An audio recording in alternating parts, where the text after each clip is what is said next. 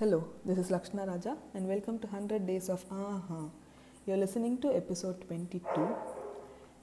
So today I was thinking about this fact of how to have a proper conversation wherein you're able to deliver the message to the opposite person. So what makes a good conversation? And I stumbled upon this article that said or that quoted few rules in order to be a great conversationalist. So let me tell you the points. So the first thing is to be genuinely interested in the opposite person and not fake it. And then we need to focus only on the positives. It's okay even if they're sending out bad vibes, or even if they're uttering a single word that's actually putting down your respect for them. It's okay, but try to focus on the positives.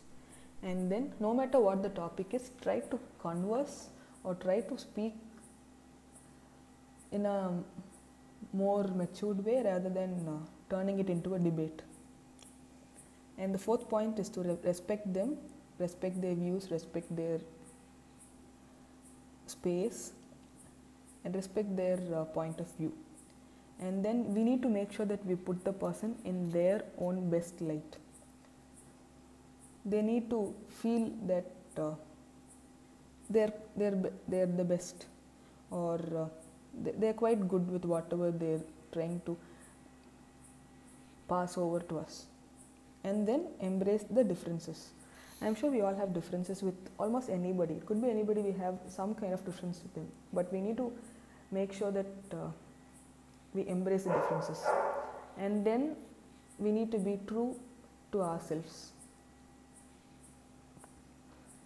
Even though we need to follow all the previous 6 points, we need to make sure that we are true to ourselves.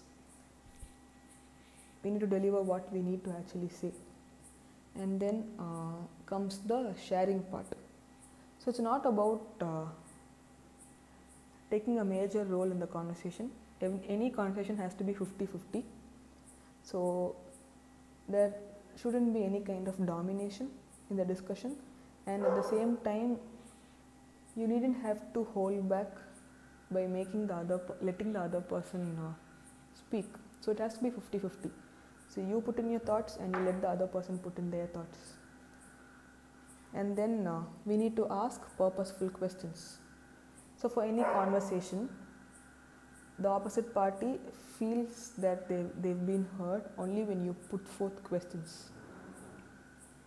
So they know that you're actually thinking about what the other person has spoken.